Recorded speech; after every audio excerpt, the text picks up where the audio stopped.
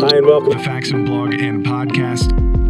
Hi, and welcome to episode 32 of the Faxon Blog and Podcast. As you can tell, we are in a different space. We have started moving over marketing and some of the other office personnel here to our new building in Westchester, and we're really excited. But with that, that means that our manpower and focus is a little bit more on moving and such this week. But don't worry, we have a great show still lined up for you. We are going to be doing a best of Adwood, best of the podcast, and some other fun videos from our days at our previous facility, and just kind of a ceremonial way to close that out and open up this new facility here today.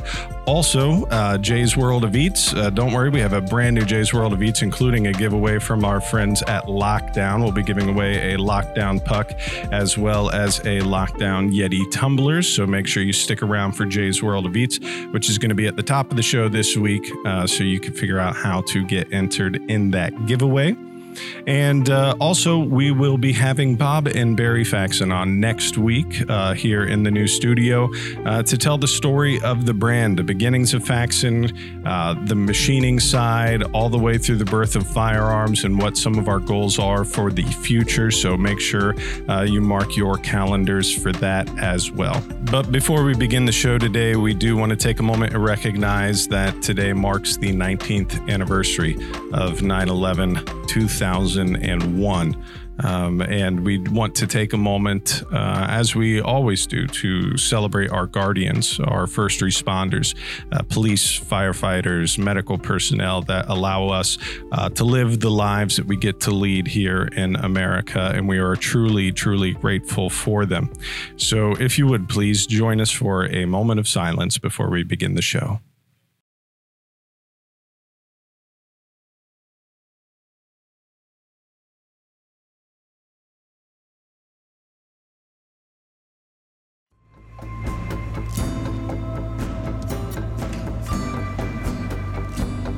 Well, welcome back to another installment of Jay's World of Eats. And today is a special moving segment because we record, we break down, we emotionally and physically, and then mostly emotionally. And we pack stuff up. If I turn this camera around, you will see the nonsense behind us as we're taking loads over to the new building. So this will actually be our last episode and installment here on Adwood Drive. It's been a good run. It has been a good run. It's been a good place to start the podcast, but we're excited for the new setup. This week, Jay's World of Eats is brought to you by our friends at Lockdown. We are going to be giving away one of their Lockdown pucks, which is a smart security monitoring device. We've shown footage of this before. We've actually done a giveaway with Puck in the past, and it's a great modular device that we had Renelle on from Lockdown a couple months ago, and she was going through the product. And it's something you could use for the security of your gun safe. Some people even take it on the road with them and use it on their hotel doors and stuff because of just how easy it mounts and how modular it is. But it'll do everything from notify you if somebody's trying to get into a secured place that you have the device on. It'll also help monitor humidity in the space and a variety of other things. And it goes right to their app on your favorite smartphone or smart device. Very cool device. And we'll be giving this away. So you can visit faxonfirearms.com/blog, click on episode 32, and you'll find all the ways to enter. And you'll also be getting one of the Lockdown Yeti tumblers as well. So make sure you enter for that. All right. Very nice. Jay Bird. So before we start, we found out today, I was checking our chart position for the podcast. And so, we're on a number of different outlets, the videos on YouTube and Facebook and Vimeo and all that. But, we're on Apple Podcasts, Google Podcasts, SoundCloud, Spotify, all those different places. And for whatever reason, on Apple, this week we're the number 14 podcast in Vietnam. That's great. Well, so shout out to our fans in Vietnam. If you want us to come do a show on location. On location. we might be able to swing that. Jay is well versed in world travel where I am not. So Send us some Vietnamese snacks, please. Oh yeah. Yeah. There's a place where I used to live that did like Vietnamese street food. Like delicious. Yeah, Anyway, absolutely. I could get behind that. All right. So Jay, what do you have for us today? Today's snack, Dustin, is one of my absolute favorite snacks. And it is coming from Britain, which, generally I think might not be known for their food. Okay. Lots of boiled things. Right. Not generally, exactly what you would think of for food. But This is one of my all-time favorite snacks. These are roast chicken, potato, what's the word? Chips? No, crisps. Crisps. Crisps. Wow, see, this is British. He set me up. I totally set you up. Because chips in the Britland is French fries, right? French fries. Right. You What uncultured are French swine. fries in France? Fries. Los potatoes. I think Wee-wees. that's Spanish. Wee-wee potatoes? So, these are roast chicken flavor potato chips, and they taste exactly like A it roast smells when you walk in a house with a roasting chicken. So, See, this I could get behind. It doesn't have a face. It wasn't from the depths of the sea. let me just point out, Dustin, real quick. Yeah. I specifically asked last week Uh-huh. for some plateware or bowls for the snack segment. It's on the way. You know This what? I is designed this is you a piece of white t-shirt. paper. I designed you a t-shirt, but he wants custom Corningware or You know, something. My demands are small. Trip to But Vietnam. they're mighty. Trip to Vietnam. Some plates or bowls. Or We'll get on that. yeah, we'll get on that. We one time got my mother-in-law a custom lasagna dish, so I think I can handle Ooh, nice. Grandma's famous Custom lasagna. Mhm. Nice. I like that. All right. Chips, Yeah. crisps. Crisp. Crisps, Oh, yeah. don't slip. Oh, yeah. Where do you get these? Do you get these at Jungle Gyms? I got these at Jungle Gyms. Yeah. So if you're not familiar, in Cincinnati, we have a, well, now there's two of them, but it used to just be one. And it's a store called Jungle Gyms International Market or something of that variety. And it is like an amusement park of food. It Yeah. is just, it's huge. It's huge. And they have stuff from all over the world. Like if you send someone with a grocery list to get cheddar cheese from Jungle Gyms, you better know the vicinity of Europe or Vienna or wherever you want it from, because they have all of it. I remember when my wife and I were dating, and I had never been to Jungle Gyms before. I lived in Columbus. We came down here to visit her family, and she took me in, and I was literally blown away. It was like incredible. right when the whole like craft beer microbrew thing was on the uptick again. And it was like the first place I saw with like a beer cave that had all these different microbrews that are local and around the world. It's amazing. Beer and wine and sake and selection is incredible. They do bourbon tastings there. Yeah. They do. And since even though this is British food, they do have a whole section that's just England, and other countries and continents. Lots of boiled stuff in that section. Lots of boiled stuff. Lots of tea. If you're into tea. Right. Or if you're into like British candy, like there's British candy. Well, like you can those get Cadbury. aerated chocolate bars that are like no substance. Yeah, like if you were ever thinking, whatever happened to Mars Bar? Well, they're still happening in the UK, and they're at Jungle Gyms. These are very good. I like these. These are one of my all-time favorite snacks. There's a British version and there's a French version. Different chip brands, I'm sure, but the French version is slightly better. I just can never get a hold of them. High demand. Yeah, they're even more chickeny. Yeah. So does it come with a baguette? It might. Gift pack of roasted chicken chips. I like gift packs, Dustin. I'm big into gift packs. Yes. Like I said, like we said on the last show, if you ever want to send us some crazy snacks to review, absolutely, just email podcast@faxandfirearms.com and we'll tell you how to get them to us. Yeah. All right. Now, Jay, this one comes compliment to my daughter, Cadence. She is 5 years old. We went to a farmer's market this weekend in Lebanon, which is about 20 minutes north of here. And of course, they put stuff like this at children's eyes level. And this is what my daughter wanted. This is, and the bag is exploding. This is from, let's see, it says Jody's Popcorn, jodie'spopcorn.com, made in Norfolk, Virginia. All right, Jody. Jody, shout out to Jody. Let's see what you got. This is apparently birthday cake flavored popcorn. Nice. So I'm assuming it's like a kettle corn type situation. My daughter said it was the best thing she had ever eaten. So let's see what you think. Is it birthday cakey? That's pretty good. You know, I think it tastes better knowing that we stole it from a child. So $5 said she's going to ask.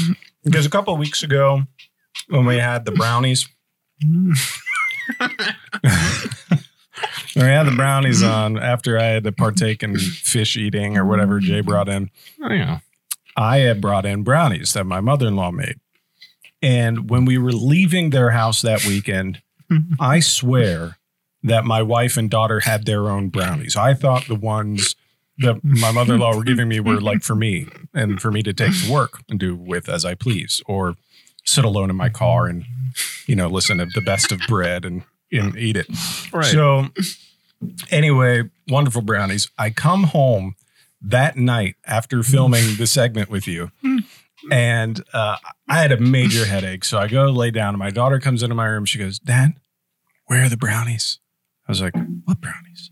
She goes, "Granny's brownies." I was like, "Oh, honey, I took those to work. I thought those were mine." She's like, and she lost it. And then she gets up and she's like, "You're just teasing." And I'm like, I wasn't teasing. I was like, "I am so sorry." So luckily we had the ingredients to make some more brownies at home. Now we've stolen her popcorn. She doesn't need all of this, okay? You know how some people it's the argument between cane sugar and high fructose corn syrup, which is worse for you, even in moderation?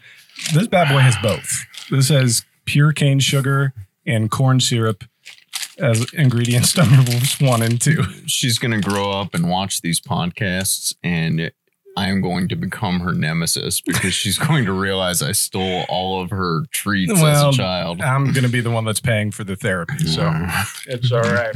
It is all right. So anyway, try out some chicken crisps.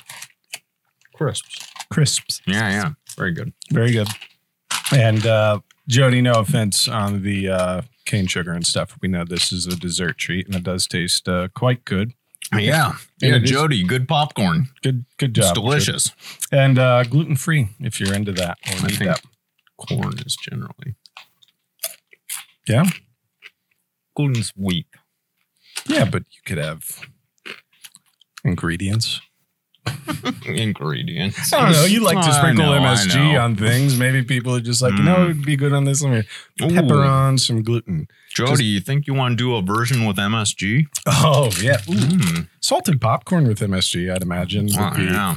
Have you tried that with your home MSG shaker? Haven't. Doritos have a ton of MSG in them. That's why they're good. I like the Cool Ranch Doritos. Oh, yeah. Those are the bee's knees, except our Vietnam listeners may not know this, but back in the 90s, there was a Cooler Ranch. Which was like extra ranchy. They were, in fact, cooler. Yeah, and they... the Dorito dust you get on your hands. It was like that much more Dorito dust. Oh, yeah. There was Cooler Ranch and Nacho Cheesier. Cheesier. I had a Swedish babysitter when I was a kid, and she would eat nacho cheese Doritos with ketchup. We would dip our Doritos in ketchup. It's actually delicious. Did somebody wrong her in some way that she had? Try it. Try it. It's delicious. I'm not even a big fan of ketchup. Yeah, well, then it's going to have to appear on the segment and you're going to have to try it. I will do my best. All right. Well, just a reminder, this installment of Jay's World of Eats is brought to you by our friends at Lockdown. We'll have links in the show notes that you could check out this product a little more because just looks just like it's called, a puck. Yeah, this is like, what is this thing? But when you look at their, they have great tutorials and things on their YouTube page that we'll link to. And really, this isn't just for, gun owners. I mean, if you have if you work in a workshop and you have shared space where you have your tools, like you could put this, on your toolbox. It even has like vibration sensing. So if somebody's trying to break into it, it'll alert you. Nice. It's not just if it opens, even though it does have the door sensor. And again, I think this is really cool for the folks who need to monitor, humidity in a space as well as security. So wine cellars, or if you're a musician, you have instruments or places where you keep important documents and things, so you need to make sure stay at a consistent humidity. This will definitely help you out with that. So again, visit faxonfirearms.com/blog. Click on episode 32 to enter to win both the puck and a Lockdown Yeti tumbler.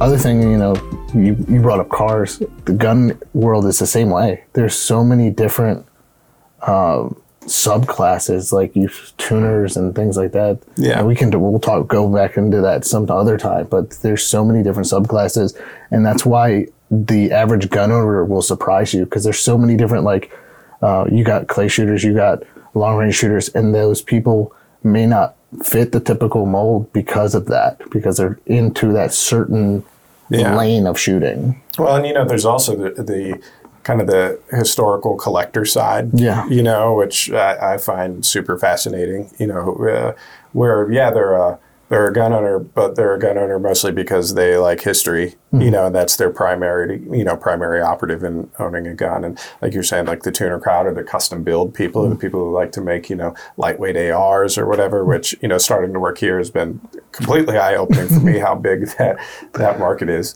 But yeah, there's so many different, like you were saying, subclasses in it, that it isn't just, people hunkered down wearing armadillo hats in their basement with, rations, tinfoil. You got to remember to put the tinfoil over the armadillo hat. Yes. One thing before we start to wrap up, according to the Gallup poll, this is something that, given the year that we're in and primaries upon us, only 55% of Americans consider themselves Republican or Democrat. And so that leaves the remaining 45% as independent or non-affiliated, or pledging patronage, to a certain party. And now, I think any party, Republican, Democrat, Independent, Green, I don't know however many there are, Libertarian, would love a 45% boost, in their numbers. And so when you think about, okay, well, if 45% of Americans own guns and, only 55% total, claim any sort of, party affiliation, then obviously there's a lot of people who aren't, conservative Republicans living in the woods that are gun owners, or at least open, to gun ownership. It's funny you bring that up. One of my good friends that I met while working behind the gun counter was a conservative Democrat. And just talking to him, you'd be surprised at, how much of a gun owner is, how much he is. And I got to talking to him like, well, why are you the way you are? Mm-hmm. And he says, it's just the way I was raised. Yeah. And he saw that, the attack on the Second Amendment, but he identified more towards being part of the Democratic Party, but being that conservative side. Yeah. And it surprised you. Look, most times, like we said, it's an old white guy who's a Republican conservative. Gun owners come in many shapes and sizes and religions and creed, and a lot of them will surprise you. A lot of, especially Democratic gun owners, will surprise you. Nice feature about it is, because it's integral, this doesn't,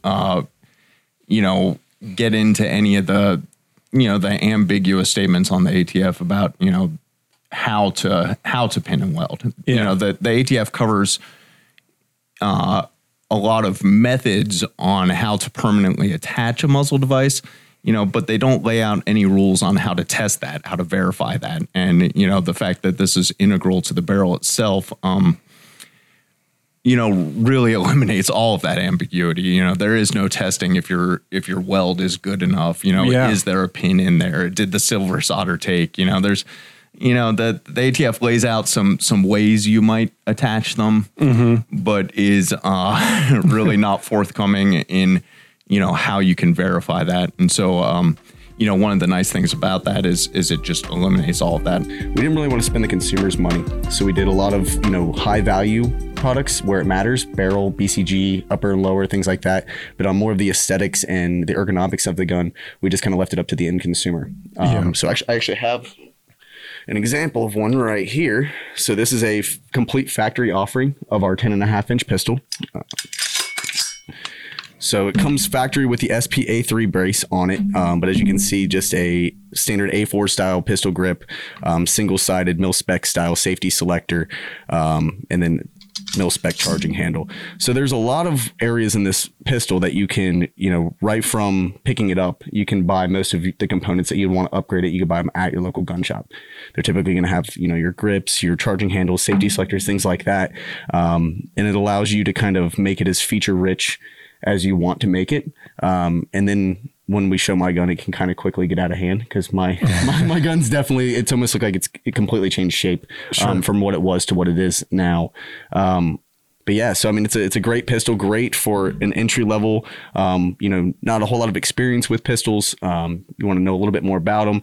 The price point makes it very attainable to where you can come in on this, especially coming with an SPA3 brace on there already.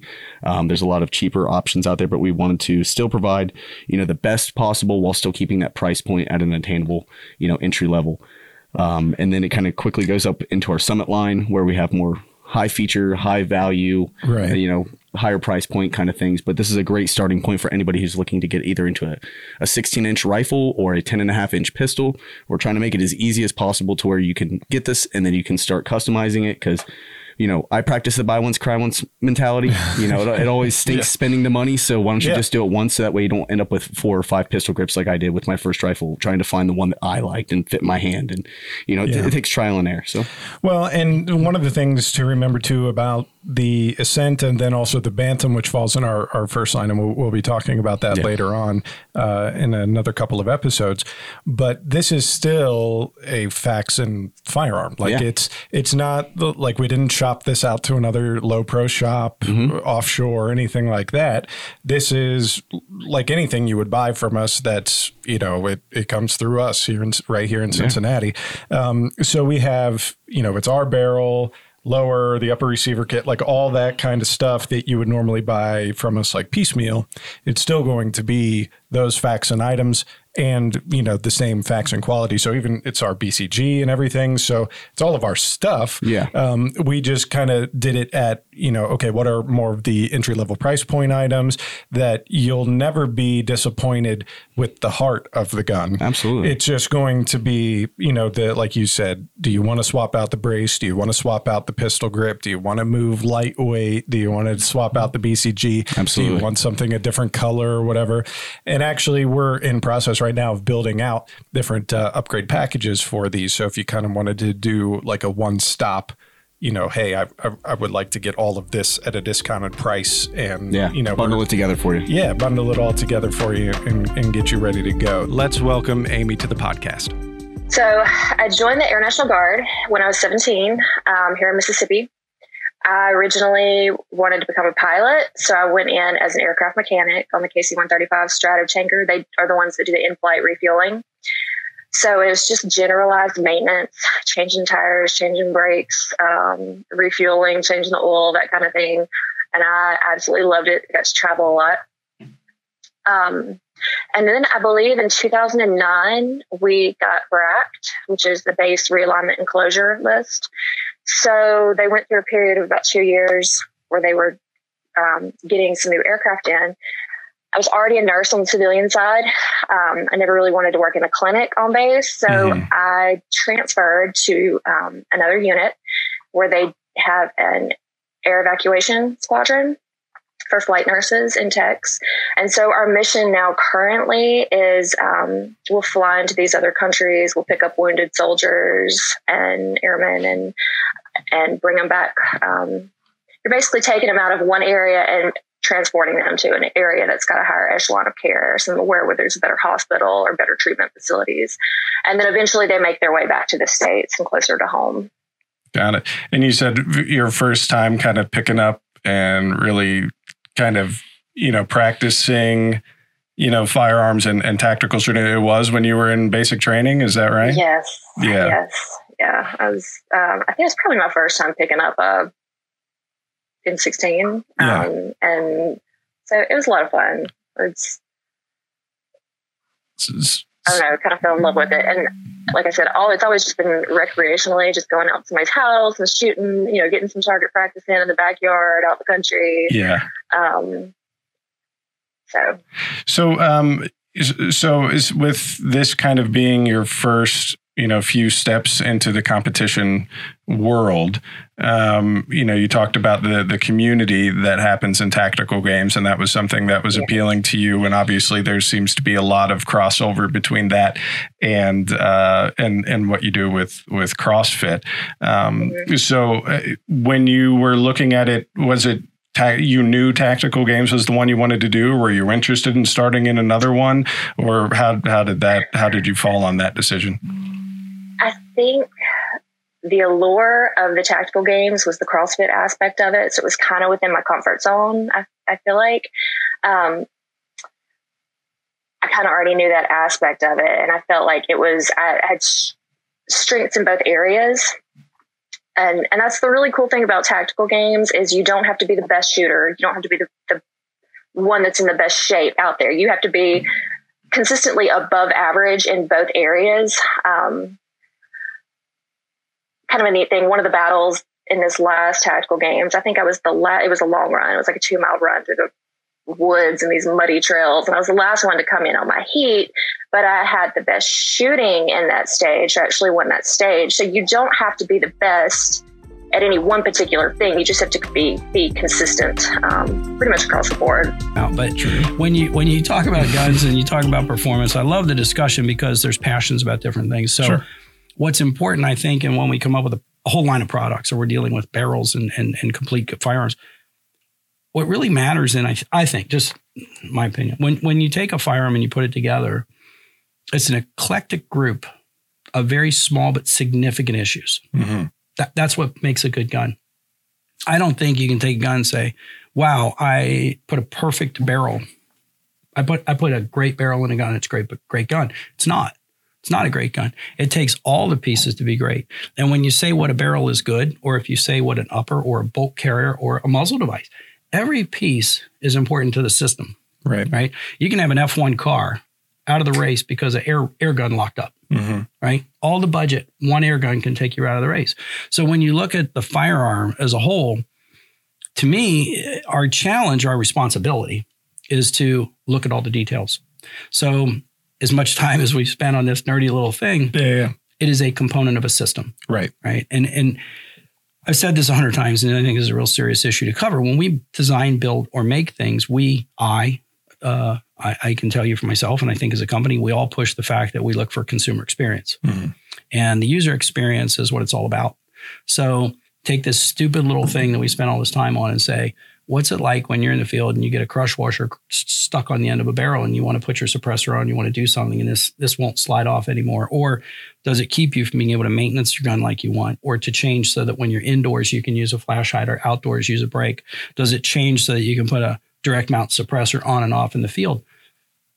Those are the moments when you bought our product, or a product, anybody's product, you go, it was good. I like it. I have a positive experience. I feel good. Or you frustrated, upset, or you say, why did they do that? That's stupid, right? How many people said that? So when we look at things, believe it or not, maybe this is a good example of the detail that has to be considered to put a good firearm in somebody's hands. Right. And people brag about things in some cases that I think are so insignificant or superficial. But what's important is I don't care that positive things get done to guns, or that you have a color, a paint, a feature, or a detail that's preferable. I think that's great. but you have to have a core, solid core. The design of every component from our bolt carriers, especially I think the difference is, say, the 9mm, but the details that go into every component and in the long hours of nerd talk to create an individual product that eclectically goes into a firearm is eventually the user experience. So, I've been tuning into mostly, some of your most recent content when it comes to basically this gun run in light of the pandemic, and especially how it's being publicized. And you even had an article that came out just a couple of days ago about how a lot more Americans are learning what goes into buying a gun, that there's more to it. And also dispelling some of the myths that people could just like walk in, hand over some cash and pick up a gun from, a reputable dealer. So if you wouldn't mind just kind of give us the overview of what you've been seeing and kind of what the general sentiment has been, I think we'd like to hear that. Well, yeah, I think the narratives that have been pushed by a lot of anti-gunners like Dianne Feinstein and all kinds of politicians that guns are too easy to get in this country. Anybody can go online and with one click get a gun. That's all being dispelled for an awful lot of people now, because during this big gun run, you're getting a lot of first-time buyers. We've talked to retailers all across the country, Florida, Illinois, Washington State, here in Texas. They're all saying the same thing. They're getting a lot of first-time buyers. A lot of people who are on the fence or never even considered buying a gun. They hear that there's now officially a national emergency. They start thinking that, in a national emergency situation, police may have other things to do and other priorities, and handling a break-in, what may have been a 5-minute response time, which is still a lot when you think about it, but what may have been a 5-minute response time may now be a half an hour response time, if that, who knows? The other complicating factor, something we wrote about today, is a lot of police departments around the country are deciding not to arrest lower level offenses. And by lower level, they mean drugs, burglary, robbery, car theft, that type of thing. Some jurisdictions like Los Angeles and a few others are starting to empty their jails of quote unquote nonviolent offenders, trying to, obviously keep fewer people in proximity inside those jailhouses. It's kind of hard to do social distancing inside a jail cell. So that's in fact exactly why all these people are lining up outside gun stores all over the country. And what they're finding is it's not an easy process. If you're unfortunate to live in Illinois, and actually there's about 3 or 4 other places too, you can't just walk in and buy a gun. If you don't already have a firearm owner's ID card, you are out of luck. You better start the application process. And if you're lucky, before that took 60 days. In fact, that was so long before that the Second Amendment Foundation had sued the state over the ridiculous delays it was taking to get the state's permission to just walk into a gun store and pick up a handgun and look at it.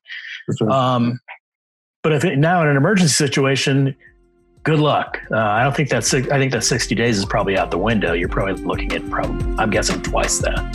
Number 1, coming in at 4.67 stars from our staff, Halo Combat Evolved 2001. This is a first-person shooter video game developed by Bungie and published by Microsoft Game Studios. It was released as a launch title for Microsoft Xbox's video game console on November 15th, 2001. Microsoft released versions of the game for Windows and Mac OS X in 2003. The game was later released as a downloadable Xbox original for the Xbox 360. Halo is set in the 26th century, with the player assuming the role of the Master Chief, a cybernetically enhanced super soldier. The Chief is accompanied by Cortana. Sounds familiar.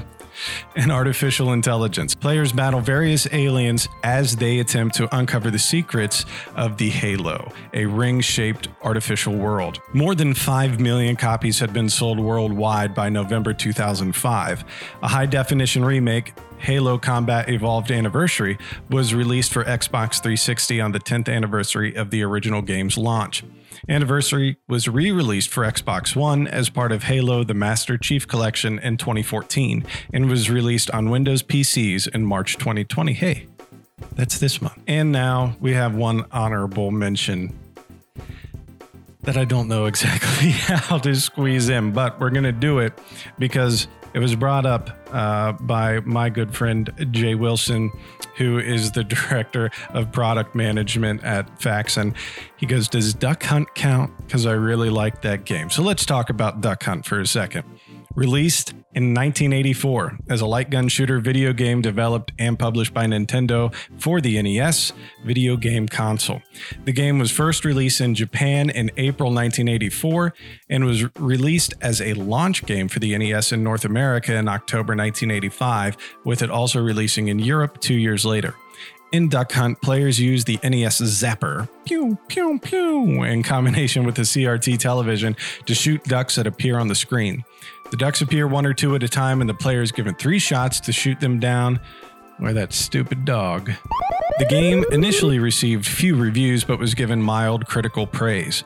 Prior to the NES version, Nintendo also made a Duck Hunt game based on Laser Clay shooting system, released in 1976. If you're looking to up your game for gun cleaning and maintenance, you have to check out the Tipton Ultra Gun Vise. This thing is amazing. It's incredibly modular, pretty lightweight, but really, really heavy duty, all the way down to the steel tube frame. All these different modular pieces and parts, even the accessory trays are solvent resistant, and they have excellent gripping pads to make sure that you don't scrape up the gun that you're working on. They even work on things like crossbows. So if you want something that's going to be the one-stop vise for all of your gun cleaning and maintenance needs, you definitely need to check them out.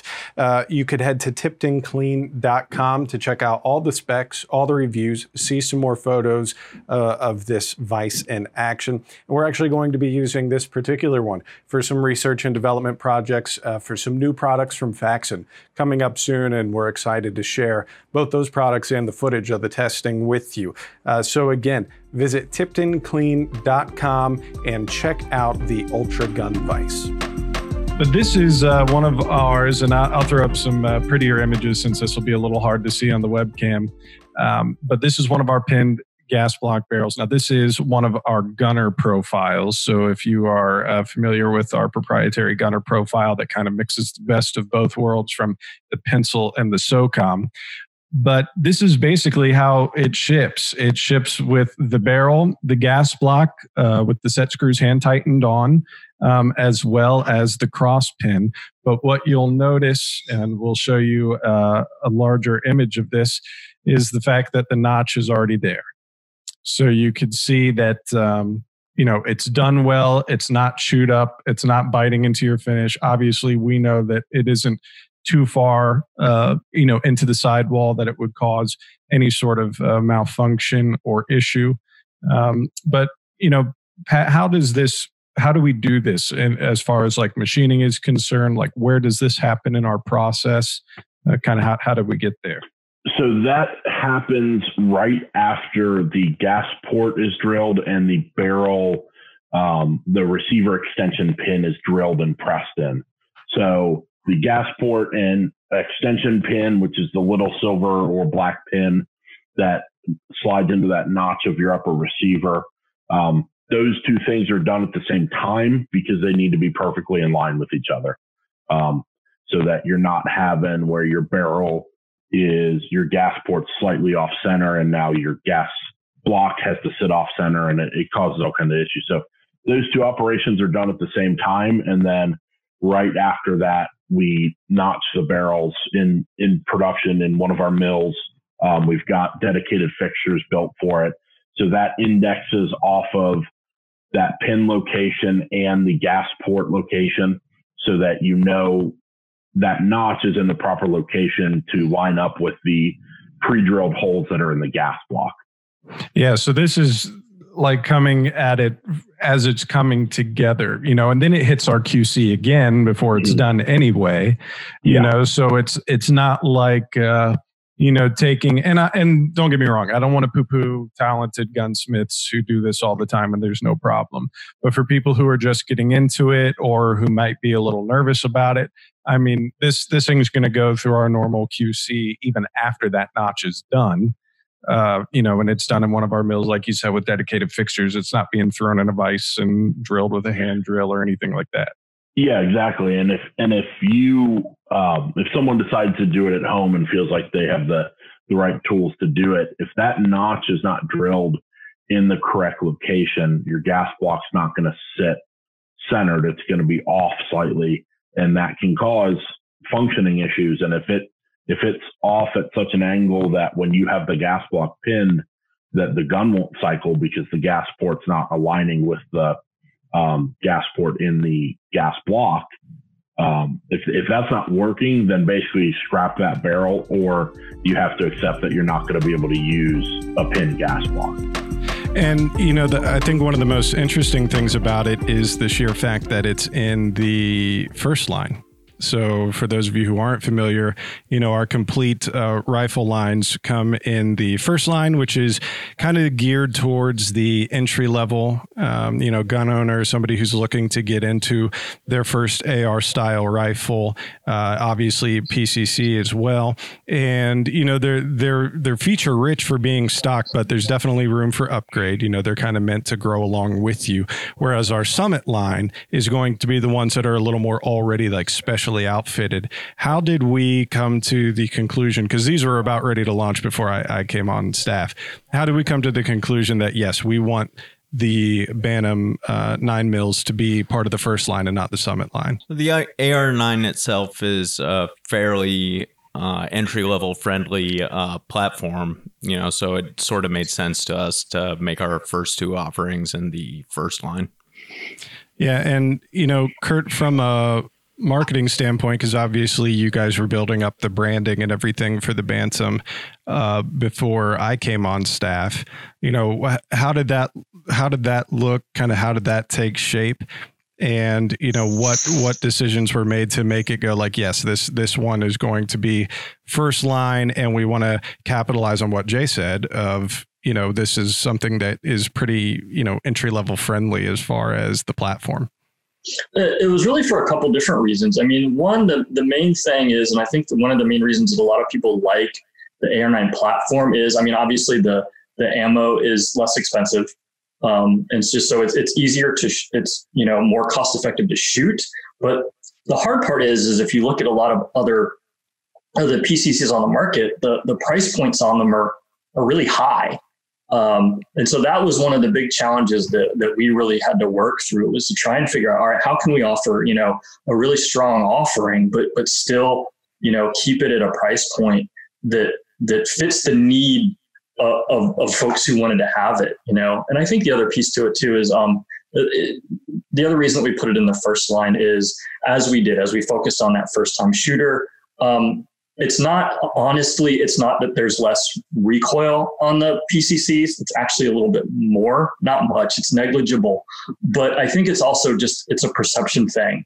ARs a lot of time they're louder, and so for a first time shooter that can be a little bit jarring. And so it is. I just think that the AR9 and PCCs are just more approachable in a lot of ways. And you put a tag note in here for me. That just says mag locked things. Can you explain that and kind of what maybe some of the protocols so that one's more rifles. I have one more crazy talking point about the roster. So they have to have obviously there has to be some way to get on the roster. Sure. New guns. So it's a little bit easier for revolvers. But let's say you want a new striker fired gun to get on it, you have to meet the requirement of micro stamping. And so currently, there's no technology for it because it's not even as easy as putting a little stamp engraving on the firing pin. They want it 2 locations on the casing. So you're just going to have to add all this crazy mechanical stuff in there. That's just more possibility to break. And to me, that just doesn't seem as safe. So it's just a weird oxymoron of the safe list of handguns that Californians can own. That's I'm speechless. When we were talking before about setting this up, I was like, guys, I think this will be fun, but I hate to use the word fun because there's really nothing fun about this. John, moving to you, I mean, what have you seen as far as like friends coming to you, asking questions? What should they get? Like, what has been the biggest stumbling block? Has it been the idea that they have to wait all this time and that there's so much red tape, or is it more like it's just a whole new world to even own a firearm? What has been kind of the biggest thing for you? Definitely the latter. I think that there's a little bit of that like system shock of, I have to wait, or, there's DROs, and then you need to do DROs to also purchase ammo in California now as well. So there's a little bit of getting used to that, but I would say like far and away, the larger but sillier problem is like, if you took that period where you were getting into firearms and maybe you were trying to consume all of these different opinions and like, gather a sense of like what your own leanings might be about any specific topic, like, that gun's kind of cool, like maybe that would be something I'd want to check out in the future. Whatever time scale that happened on, imagine condensing that down to like 2 or 3 weeks. So like I have all of these friends that are, they are trying to legitimately hop in and are just kind of struggling to digest this massive amount of information. And obviously it's what we do for a living. So I'm like, hey, check out this article on my work website, but they'll kind of skim it and I'll usually get more questions back than, led us to that point to begin with. So there's definitely been, I would say like the acceleration of like the window of consumption for that information has definitely sped up. And it leads to, I think, a lot of maybe a little bit more misunderstandings, because there is that background level of panic where people, feel like they need to grab onto this info and like consume it now, basically. All right, so let's hop right into it. Things to consider when you are picking a barrel. Pat, let's start with you. When you're barrel shopping for yourself, or maybe you have a friend or a family member asking you, where do I even start? What are some of the things that you tell them to consider? First and foremost, you got to kind of define your role. You need to determine before you start buying parts, what is this rifle going to be doing, or pistol, or any other firearm for that matter. So that's the most important thing. There are some caveats with local and federal laws. So if you want to build a rifle federally, you have to have a 16-inch minimum overall length for your barrel. Now, that can be in the form of a 14.5 that's been pinned and welded, or alternatively, you could go with something like our integral muzzle device barrels, where the muzzle device is machined into the barrel, but it still meets that overall length of 16 inches. So once you've kind of got that piece out of the way, you have to determine what purpose is this going to serve. And it may not necessarily be just one role. So you may have an AR that you want to build that you want to use for home defense, but you're also going to be doing some general just plinking or target shooting, or even maybe some competition with. So a lot of the different roles for these, or a lot of the different roles can be filled by the same gun, but you do want to kind of lay those out before you start purchasing parts, because your role is going to dictate how you build out the whole system once you move, from buying just the barrel. And it's always, every day is a unique challenge when you think about the requirements. But yeah, like I said, there are still some departments that require all leather footwear, much like the post office and other entities. And we do, we do have a footwear line that we build for them. But there are some that the requirements are a little bit different, and their code might simply say, polishable toe, black footwear. It might give a height requirement. It might require that they have a safety toe. So for a lot of those, the Code Blue, we find that Code Blue works for the majority of departments in the United States. And then, like I said, we have other footwear options for those that it does not work for. But it goes back to our earlier statement. There's never one product that can meet everyone's needs. Because like I said, if you go into the officers of New York City, what the officers need versus the transit officers are going to have a different requirement. And then, of course, that when you get into large municipalities, you have very specialized uniform officers. So, for instance, the sanitation department has its own officers in New York City. And they play a very vital role. I mean, they maintain the health and safety of the city to make sure that restaurants or no small businesses illegally dumping harmful material in any way. They have to dispose of businesses. Wherever there's activity, there is waste, and it has to be disposed of. So that was always something unique to learn about. Some of these specialized areas of focus that a lot of these municipalities have to overcome. When we think about law enforcement, and it was a mistake that I made. I mean, the first thing that comes to your mind is we all grew up watching cops on TV. I mean, the first thing that comes to mind is officers in their cruisers chasing bad guys. And that does happen. It happens often, but there are a tremendous amount of, officers out there that play very vital and dangerous and supportive roles. But sometimes we don't take pause to consider what that might look like. So when we build footwear, we get an opportunity to reach out and really understand, our customers and where we're trying to go with it. And we're constantly tweaking and manipulating and changing what we have to offer, as their needs change. So we'll show a picture of the artwork you designed for us that's going to be on a custom giveaway FX19 of ours. And if you could just kind of walk us through kind of what your creative process is when you are making these designs and maybe some of the other work that you've done. I think you work with like leather and stuff like that too. So anything that you could shed some light on what your design process is like. Yeah, sure. I've been an artist ever since I could hold a pencil. I've tried every medium you could probably think of, pencil, paint. I've blown glass. I've done just a bunch of different things, and I've always really enjoyed it. Currently, I'm working full-time for myself, which is great, as an artist, which I never thought would be possible, but I am doing leather full-time, so I get to do luxury bags and some custom pieces and just some fun stuff.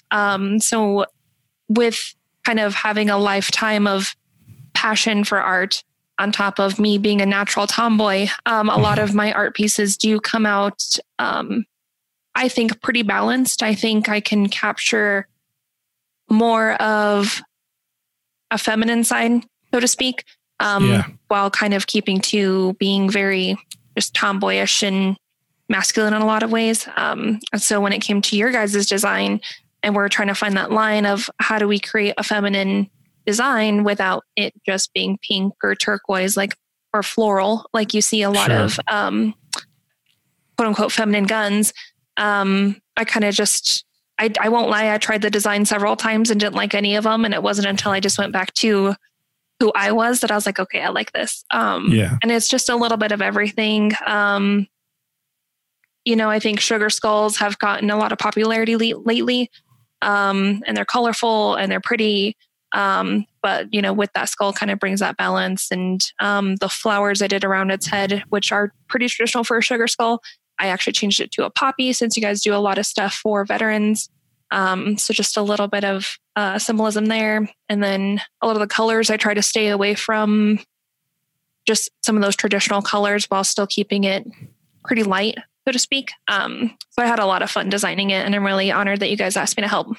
Oh yeah, for sure. We love it. I love the whole poppy tie-in. That's great. The thing that when Kurt sent me over the artwork and I was starting to make the rest of this stuff, for our web carousels and all that kind of jazz, I was like, gosh, it makes me think of someone getting a mom tattoo. Yeah. That's it ties in so well. I think their product headline says it best: ring steel, not your ears. If you haven't checked out episode 27 of the Faxon Blog and Podcast, we actually spoke to Jared from Caldwell Shooting about some of their extensive line of hearing protection and accessories. One of the things that they sent out to us was a set of their EMAX Shadows.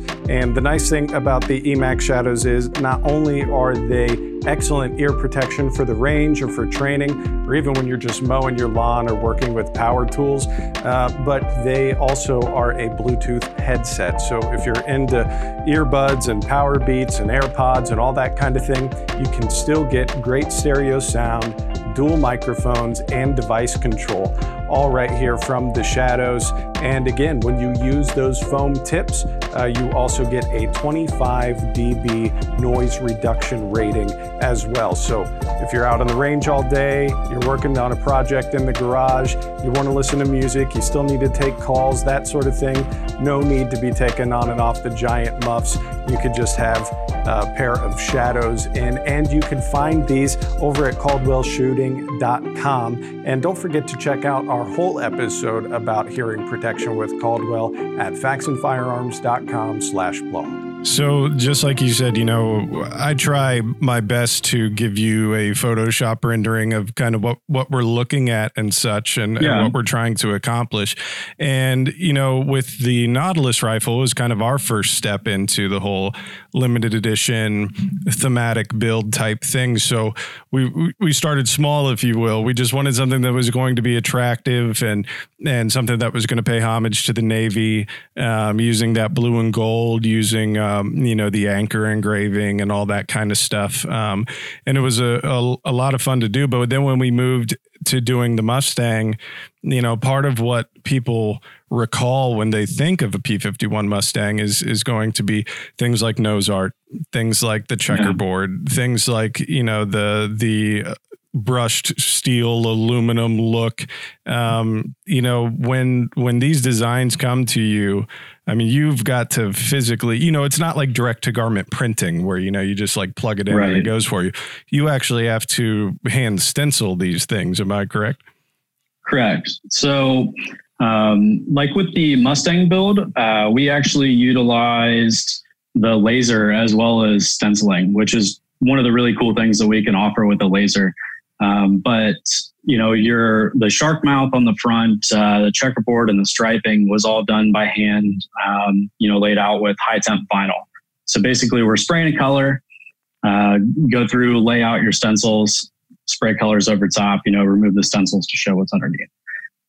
For the stars on the receivers, as well as the Mustang emblems on those, we were actually able to go in and lay down a base color of that blue, and then come in and lay the top color over top and use the laser to just remove that top color to expose the blue underneath.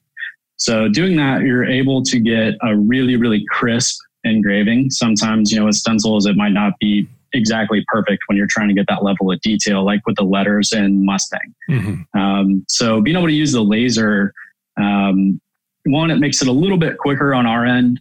And two, you can get that really nice, just more of a finished look on those really fine details.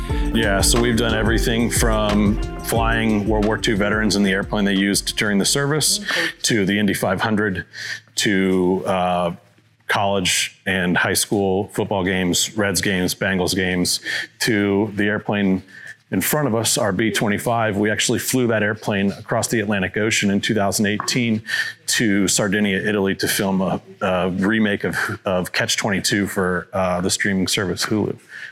So the reality is, anybody that'll pay us to keep these things in the air, if we can make it work, it helps us out because we keep the airplanes flying and somebody else is paying the bill. That's one of the things is you got to keep them flying. You got to keep fluids running through them. So this, you guys flew this plane back over the pond, as it were. Yeah. How long does that take?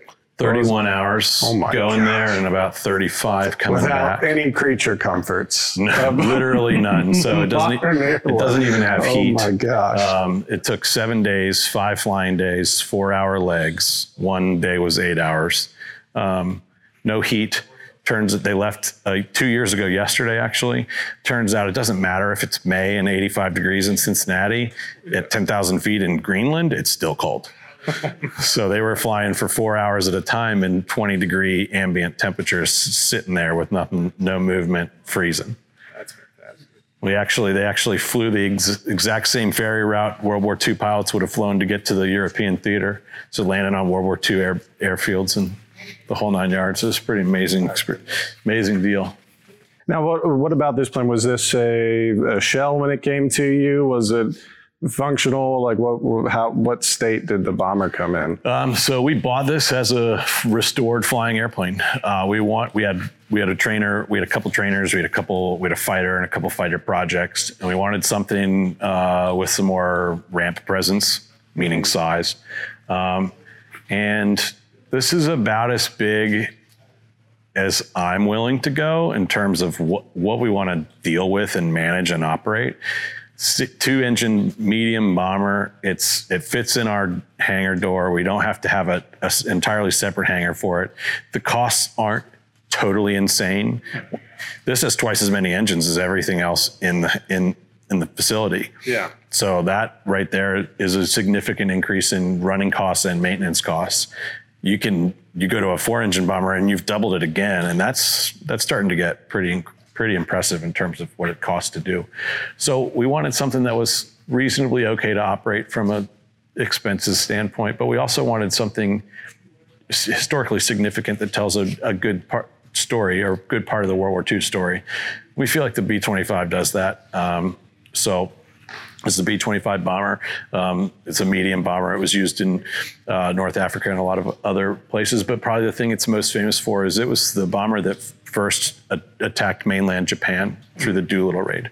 So they actually put 18 of these airplanes on an aircraft carrier in the middle of the Pacific Ocean and took them off of the aircraft carrier to drop bombs on mainland Japan.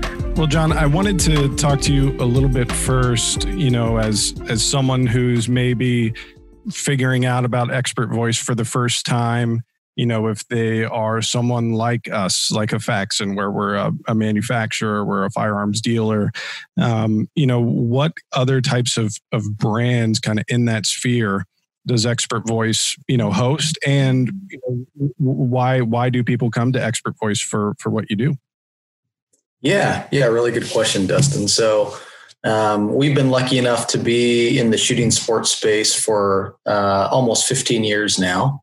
And so we get to work with a lot of fantastic brands like Faxon. So not only do we work with firearm manufacturers, ammunition manufacturers, optics, accessories. So think about Blackhawk or Vortex or Federal Ammo or, fill in the blank. I think we work with about 125 manufacturers that are in the direct shooting sports industry today. And so it's really fun. The fact that we get to work with such a broad variety of manufacturers in the space. And as a manufacturer, what do people get if they decide they want their business to be part of Expert Voice? What platform are you really opening up for these brands? Yeah. So what we've built at Expert Voice is we call it advocacy marketing, right? We call it experts. And essentially what we've had the opportunity to do is we've aggregated who we feel like are some of the most influential experts in the entire industry. So these are folks that they may work at a big box shop that your products are sold into. They may work at an independent dealer, whether that's through distribution or through a buy group, or they may be industry professionals, right? People that are out in the field every single day that are using your products to actually get their jobs done, whether it's someone on the front lines like a police officer, someone in the military, a first responder, a medic, etc. And so when you become part of Expert Voice, you're essentially gaining access to this incredible group of experts and they have opinions on what they like and what they recommend as far as gear and what they use. So the first thing you get is you get access to this tremendous audience that we've aggregated. All right. So Ryan, before we get started, if you wouldn't mind just, telling the folks in our audience, who you are and what you do for Crimson Trace. Yeah, so my name is Ryan Donahue. So I'm the director of brand management over here, and daily basis handle everything on the product side. So all of our new products on our lasers, lights, sights, and scopes, as well as the fun marketing side. So two sides of the coin, and that's my day to day. For sure. Now, how long have you been with Crimson Trace? Has it been a while? 3 years. 3 years? Okay. And I think pretty much everybody, even folks who aren't in, the firearms industry, kind of recognize that CT logo, especially on, lights and lasers and things of that variety. But you really have a lot more than that to offer, especially when it comes to, optics and things of that sort. Yeah, we so this year is our 26th year. Last year we celebrated our 25th anniversary. So this year has been a special one for us too, because we've been rolling out more and more products. But what you're alluding to, because I'm sure your fans have seen them on a whole bunch of your Faxon guns that you guys are putting out there, is that we got into the sights and scopes game. So Crimson Trace has been known for 25 years that if you were going to put a laser or put a light on your gun, that was the company you were going to turn to. So we've been in the game for more than 2 decades, and we decided that it was time to get into some other stuff. I think earlier this week you went ahead and did you drop off like the first supply kit over to children and everything? Yes. So this Monday, I actually took in, there was 15 X-Fog units and 4 bottles of Moondog Industries anti-fog spray. That was our first round of donations. I took them up there, showed them how to use it, demoed the product for them and everything. And they are incredibly excited to get these things out into circulation. I'm hoping that in the next day or two, we get some pictures of them in use. That would make me so happy to see. But yeah, what we took in on Monday was such a small portion of what we have in total to give at the end of this. That was literally just, we had raffled off a few things at the field the last couple of weeks since we reopened. And we had, I think, $800, and that's what that bought. Got 15 units and 4 bottles of spray. But we've got so much more to give them once this is all over. The item that I have in front of me is this puck unit. And, what's the kind of the primary high points, that you would tell someone who's interested in one of these and maybe, wants to make it part of their vault system? Oh yeah, boy, I could take the whole episode up with that. It's, back to that being designed for the vault. So it was designed to put into your standard vault and give it that smart aspect that, we've come to rely on in this century. So you take it, you put that in your vault, and it is going to tell you through the Lockdown Logic app on your phone, the temperature, the humidity. But the best part about it, it's going to tell you if somebody is trying to get into your vault. It has a vibration sensor. It's going to tell you if somebody opens your door of your vault and successfully gets in there. And it's all done through the app. So it's taking your current vault product and giving it the technology that we wanted to have today. From what I've seen, from all the news clips and previous interviews that you've done, is when you approached at least that second person who had taken the rifle from the squad car, as soon as you came up on them and addressed them, it seemed like they didn't puff up and try to come back at you. They were like, okay. They just kind of backed off, like hand away from the trigger. They were ready to give it up because you approached them, in a way of like, this is not going to end well for you. I didn't give them any opportunity, or I didn't give them any choice to make any other choice besides you didn't do what I say. Yeah. Or I'm going to, do what I have to do. That video of me taking the second rifle is very much like what happened with the first, except the first, sorry, I can't wake up. The first, right. It was even faster. It was even a lot faster because I came around a corner and took it from him. Mm-hmm. He didn't know I was there until literally I was right on top of him with the pistol. So, yeah. And it's been pointed out to me numerous times that it's essentially just the violence of action. I went from very hopefully covert to incredibly overt, and right. from the decision to draw from my pocket and go across the street, from that draw to my voice being projected, I just broke all the concealment that I had, and I froze them. I froze them from moving. They had no decision to make besides the decision I was giving them, but they were too frozen to make that decision as well. So I made it for them. Kind of what do you do on the regular? So for the most part, I shoot 3-gun. So it's where we use a rifle, a pistol, and a shotgun, and we shoot at different clay, steel, and paper targets. Okay. And how long have you been doing that? About 2.5 years or so. Okay. Very cool. And which portion of that does Faxon fall into? What do you use of ours? So my rifle is totally Faxon, and I use a Faxon aftermarket barrel in my pistol. Okay, great. What pistol are you using? I use a Glock 34. Okay, cool. Yeah, so we do the Glock 34 barrels in a couple of different finishes. Which one is yours? Are you running the plain black one, the 10? I have the Chameleon. The Chameleon, always a popular choice. The Chameleon, those are hard to keep in stock. And you've been shooting Faxon stuff for all 2 years, or is this your first year with Faxon? Since I did my first custom build rifle, which was in the beginning of my second year, I've been using the Faxon parts in my rifle and the barrel in my pistol. Very good. You're talking about, making them for even stuff that you did and have done as a police officer working undercover narcotics and so on. I know every department is different, but what is the standard issue holster that you would be given if you weren't making or providing your own? Would it be a Kydex holster? Would it be just like a leather holster? What was for your department? What would they have given you? Well, I was the guy writing the policy at the time. So I had a specific requirement that I felt the guys needed to have for any kind of undercover work. A lot of departments, it really varies nationwide. Some departments say, hey, here's your duty issue and here is your off-duty issue, which also doubles as your undercover issue.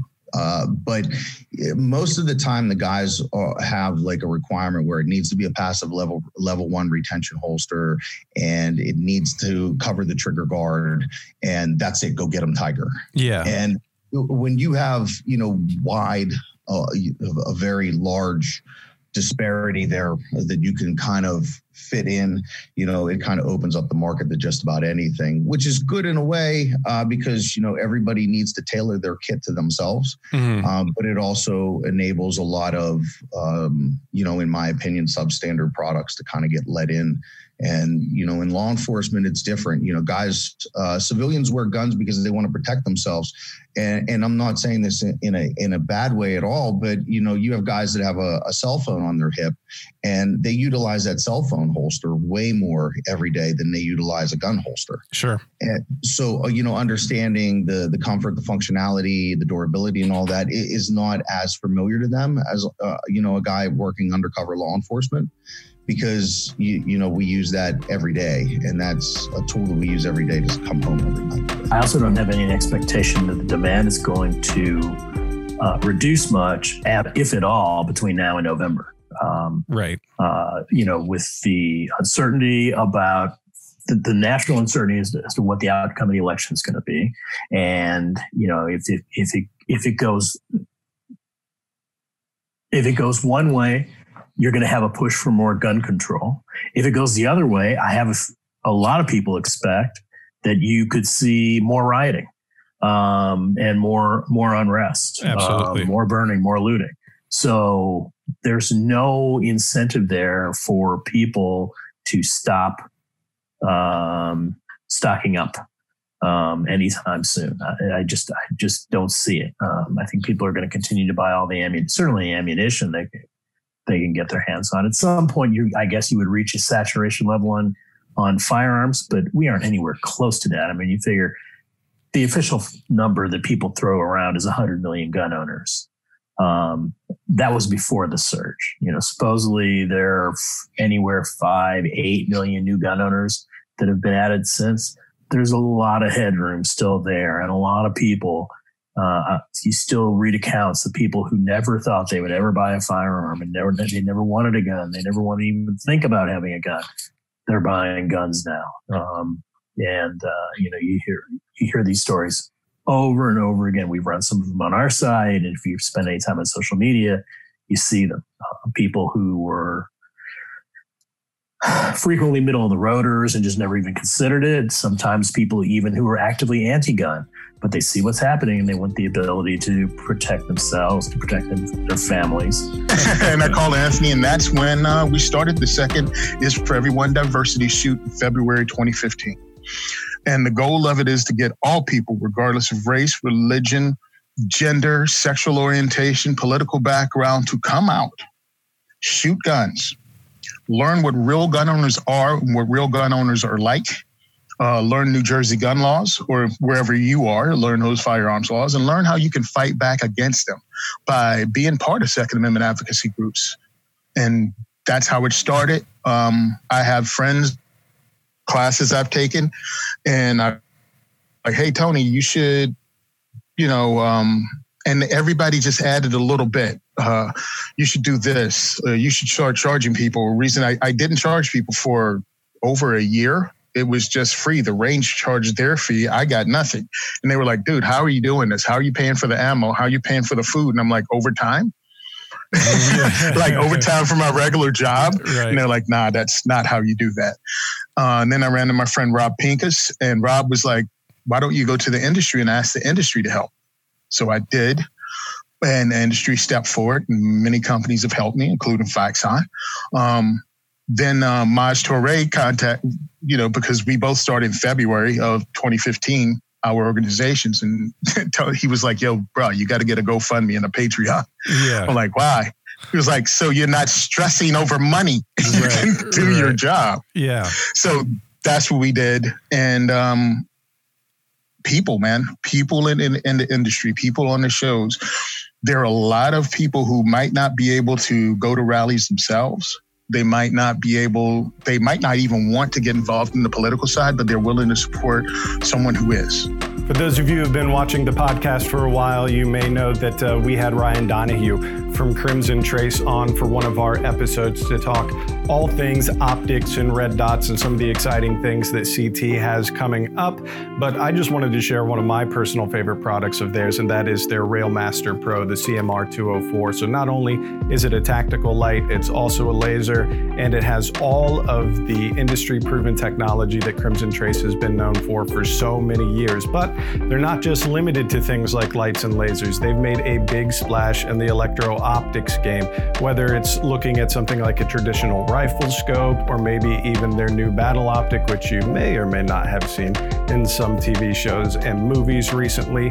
They have a lot to offer. So obviously you're going to be seeing some more stuff of Crimson Trace popping up with us here at Faxon Firearms. You may have even seen it staged on our limited edition Mustang rifle that came out in the spring of 2020. Again, lots of cool stuff from them, just like the CMR 204 or anything in their Railmaster series. We would encourage you to check them out at crimsontrace.com. Mark, how do we get started? Okay. Showing that it is empty and checking that it is empty. That's important because the first step in disassembly is dry firing. So you want to aim in a safe direction, dry fire. The trigger needs to be back for disassembly. Otherwise the slide will not come forward. The first thing is there's a secret move. So if you grab the gun, thumb behind the back strap and over the slide, you need to pull back just where the barrel disengages. You can actually feel this on the bottom of your finger. So when it pops back that far, you grab your takedown lever, pull down, and then the slide will come right off. Very good. And yeah, that's something, if you've purchased an FX19 from us or one of our great dealers, there is a kind of a picture by picture step of doing that. But seeing it on video, I think is always handy because, you don't want to be the guy at the range trying to clear something up and getting stuff jacked in. So and what pieces are we looking at now? So to help understand why that is important, I don't know which camera is going to grab this, but the takedown lever, which this is out of the gun, has a groove on the one side that will face to the rear of the frame, because that groove engages an opposite groove in the barrel that faces forward. So they are mechanically locked together when in battery. When you pull that barrel back, it pulls it off that lip and allows you to pull the takedown lever down, which lets the slide come forward. Well, let's talk about that as far as the cancellation is concerned. An acronym that gets thrown around is NRR ratings. Could you explain for folks kind of what NRR means or what they're looking for when they're shopping for hearing protection? Yeah, so the NRR rating is a rating at national noise reduction rating or whatever. they rated in decibels. You'll see somewhere around 20 NRR up to pushing 30 on some of the bigger earmuffs, what they're rated at. Something to keep in mind is that one step in NRR it's not a straight line. So the 1 decibel increase in NRR rating is a big increase in protection. I want to say it's like a 10 times, like every time you go up, it's 10 times more. So to go from a 20 to a 30 NRR, it's, 100, % better or whatever. It gets pretty technical there, but to keep in mind that just one tick up in the NRR rating is a really big deal. You want to get as high NRR as what's comfortable. Most of them that are considered safe, especially for shooting, are in that 22 and up range. There are a few out there that are 20. It's no secret that the things that you keep in your gun safe are important. They're valuable. They're things that you want, you need to hold on to, whether it's just your firearms and supplies, or I know a lot of people like to use their gun safes to hold things like tax returns and other important documents, family photos. All of those things are incredibly important. And to help keep better track of it and better maintenance on those items, Lockdown has a series of devices and utilities and tools to help keep those things that you treasure safe. One of my personal favorites that we actually use here in the office quite a bit around our storage for cameras and lighting and things like that is just one of their dehumidifiers. Now they have lots of other stuff. You may have already heard of the Goldenrod. You've heard a lot of stuff about the Lockdown Puck, which is a smart device to help keep your gun drawer, your safe, your tools, even your wine cellar safe, and checking up on the humidity and the atmosphere in those places as well. We did a great episode with Lockdown several weeks back that you could check out at faxonfirearms.com/blog, where we go through pretty much their entire product line and everything from the Lockdown Puck to dehumidifiers to even things like, storage, rack shelving, things of that variety. Keeping your safe, keeping your gun room clean, organized, and protected. And you could even get something like this, one of their room or gun safe dehumidifiers. If you're looking to organize that space in your home, again, whether it's for your gun safe or just anything that you hold valuable, we'd recommend you go to lockdown.com. Kurt Staubach, who's been on the show before, here at Faxon, was telling me about you and telling me about Second Call, and he showed me his membership card. And on the back, there's a bit of a script. That goes, okay, after you've called 911, and it even says what to say when you call 911. But this, this is what you need to do. This is what you need to say. I mean, just for the folks who are listening, and we'll show a picture of one of your cards too. But what are some things that people do need to keep in mind if they've found themselves in this situation where they've had to use their firearm in self-defense or brandish their firearm in self-defense and need to start making those calls? What are some of the high-level tips that you could give them? Well, the first thing they need to realize is that the moment they call 911, they're on tape and the criminal investigation against them has begun. Now, I'm not saying that the 911 operator is out to get you, but he or she will testify against you in court. A perfect example of that is in the Zimmerman case. George Zimmerman never made a 911 call, but 5 other people did who heard that, and they were grilled by both sides on the stand for what they said and heard on that 911 call. So that's important to know that as soon as you make that call, that the game is on, so to speak. Yeah. Then you want to make it as short as possible. You identify yourself. My name is Sean Maloney. I live at 4793 Willow Ridge Court. I was in fear for my life. There's been a shooting. Send an ambulance and police. I'm 6'2". I'm bald. I'll be in my driveway with a white T-shirt and boxer shorts on. And don't go out there with your gun. Exactly. Identify who you are and what's going on, and that's it. You've given them everything you needed to give them. You've summoned help. Now, at that point in time, it's time to protect yourself against the secondary thing, and that's the criminal justice system and sometimes the criminal injustice system.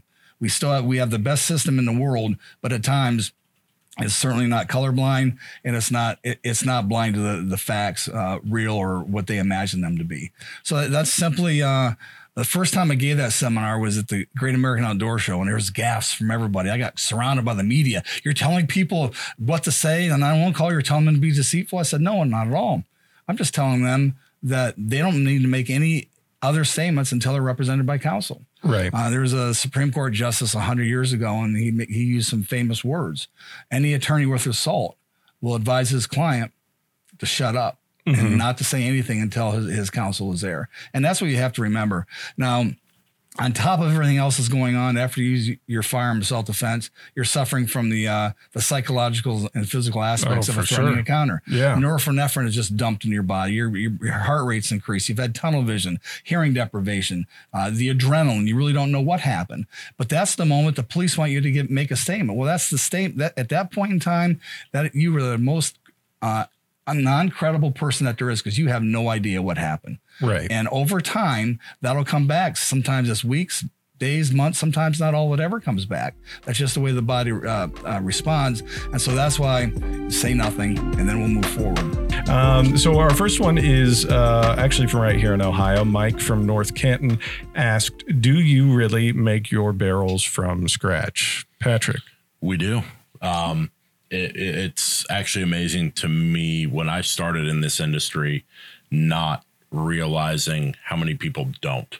Sure. And then working here for a little bit, that was just kind of the expectation. So you end up talking to some other companies and they go, yeah, we make barrels. And then you talk a little bit further and it goes, you don't. So that's a little bit of a bragging thing that we have. Right. It's something we take a lot of pride in. You go out onto our floor any given day, there's a semi in there unloading bundles of steel. Right. We have chrome moly vanadium and stainless steel coming in every week, every other week.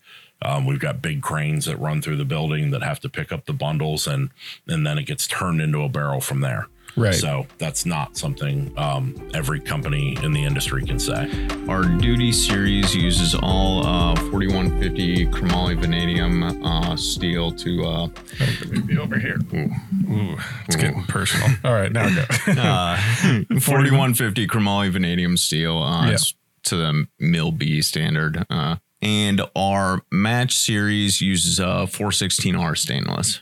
Okay, so what are some of the properties of 4150? And this is a sample of one of our integral barrels that uses 4150, correct? Right.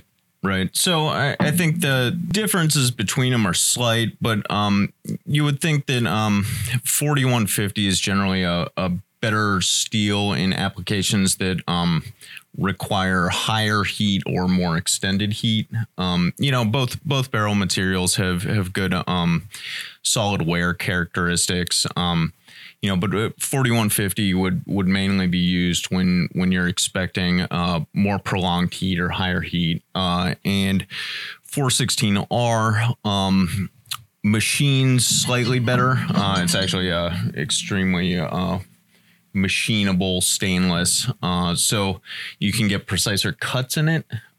So all the internal features are more precisely machinable, which leads to better accuracy. I think it goes without saying that pretty much every gun owner has their favorite tools, their favorite things that they like to keep in their range bag or at their workbench. And it's no secret for us that the Wheeler Fat Wrench is one of those. We have several of these up in our assembly area with our armory technicians. And it's because it's a simple, great device that can be used in multiple applications. It's an adjustable torque wrench in a screwdriver type fashion with a series of bits that'll help you with everything from rifle takedown to scope mounting and everything in between. Fantastic tool. So if you haven't checked these out, you can go to wheelertools.com and they're available in a ton of places, including Amazon.com. But make sure you check it out, especially if you're looking for that one missing piece for your workbench or you want to give it to a new gun owner to help set up their range bag. Definitely a great choice. Again, check out our friends at Wheeler Tools. FaxonTools.com and take a look at the Fat Wrench. And you just have to remember the big thing is you have to remember that you're responsible for every round that comes out of your firearm. So we'll go on. So we talked about, safe direction. We talked about knowing what's beyond our target. We talked about keeping our finger off the trigger until we're ready to fire. We've also talked about treat all firearms like they're loaded. To wrap that all up, you might ask, well, what's the number one rule? What if I break every rule? What is going to keep me safe? And most people say all of them. I shouldn't break any of them. Well, nobody's perfect, right? We all make mistakes. So the number one rule you should always follow, no matter what, is keep the gun pointed in a safe direction. Because if I am pointed in a safe direction, if it does go off, nobody's going to get hurt. There's let me rephrase that. There's a very low percentage chance that somebody's going to get hurt if I'm pointing it in the proper safe direction that I know. As long as you remember those 4 rules and you keep it pointed in a safe direction. I can't overemphasize that rule enough. That keep it pointed in a safe direction. You will prevent most accidents in your home. John, as we wrap up, let's just recap. What are those 4 rules one more time? For rule 1, keep your gun always pointing in a safe direction. Rule 2, treat all guns like they are loaded. Rule 3, know your target and what's beyond it. And rule 4, keep your finger off the trigger until you're ready to fire. Thank you for watching. We hope you enjoyed this week's episode, kind of looking back at the best of Adwood, the best of the first 31 episodes of the podcast, and some more. We do want to hear your feedback, and we want to get your questions on the air too. So if you have anything that you would like to ask the staff, any guest suggestions or anything like that, we'd love to get those on the air. You could email us at podcast@faxonfirearms.com to get your questions into us, and we will do our best to get those on the air. Also, don't forget to mark your calendars for next week, as we'll have both Bob and Barry Faxon here to talk about the story of Faxon Firearms and even Faxon Machining, what the beginnings looked like, what our hopes are for the future, and a fun ceremonial way to kick off the next chapter here at our new facility in Westchester. If you're enjoying the show, we would love for you to tell a friend about it, and we'd also love for you to subscribe on your favorite platform. So YouTube, Facebook, Vimeo, Instagram, but also places like Apple Podcasts, Google Podcasts, Spotify, and more. Click that subscribe and rate button, leave a comment. We love hearing from you. And it's been wonderful to see the growth of the audience, and we want to make sure that keeps moving forward. So again, mark your calendars for next week. Thank you for watching this week, and we'll see you next time. Hi and welcome to the Faxon Blog and Podcast.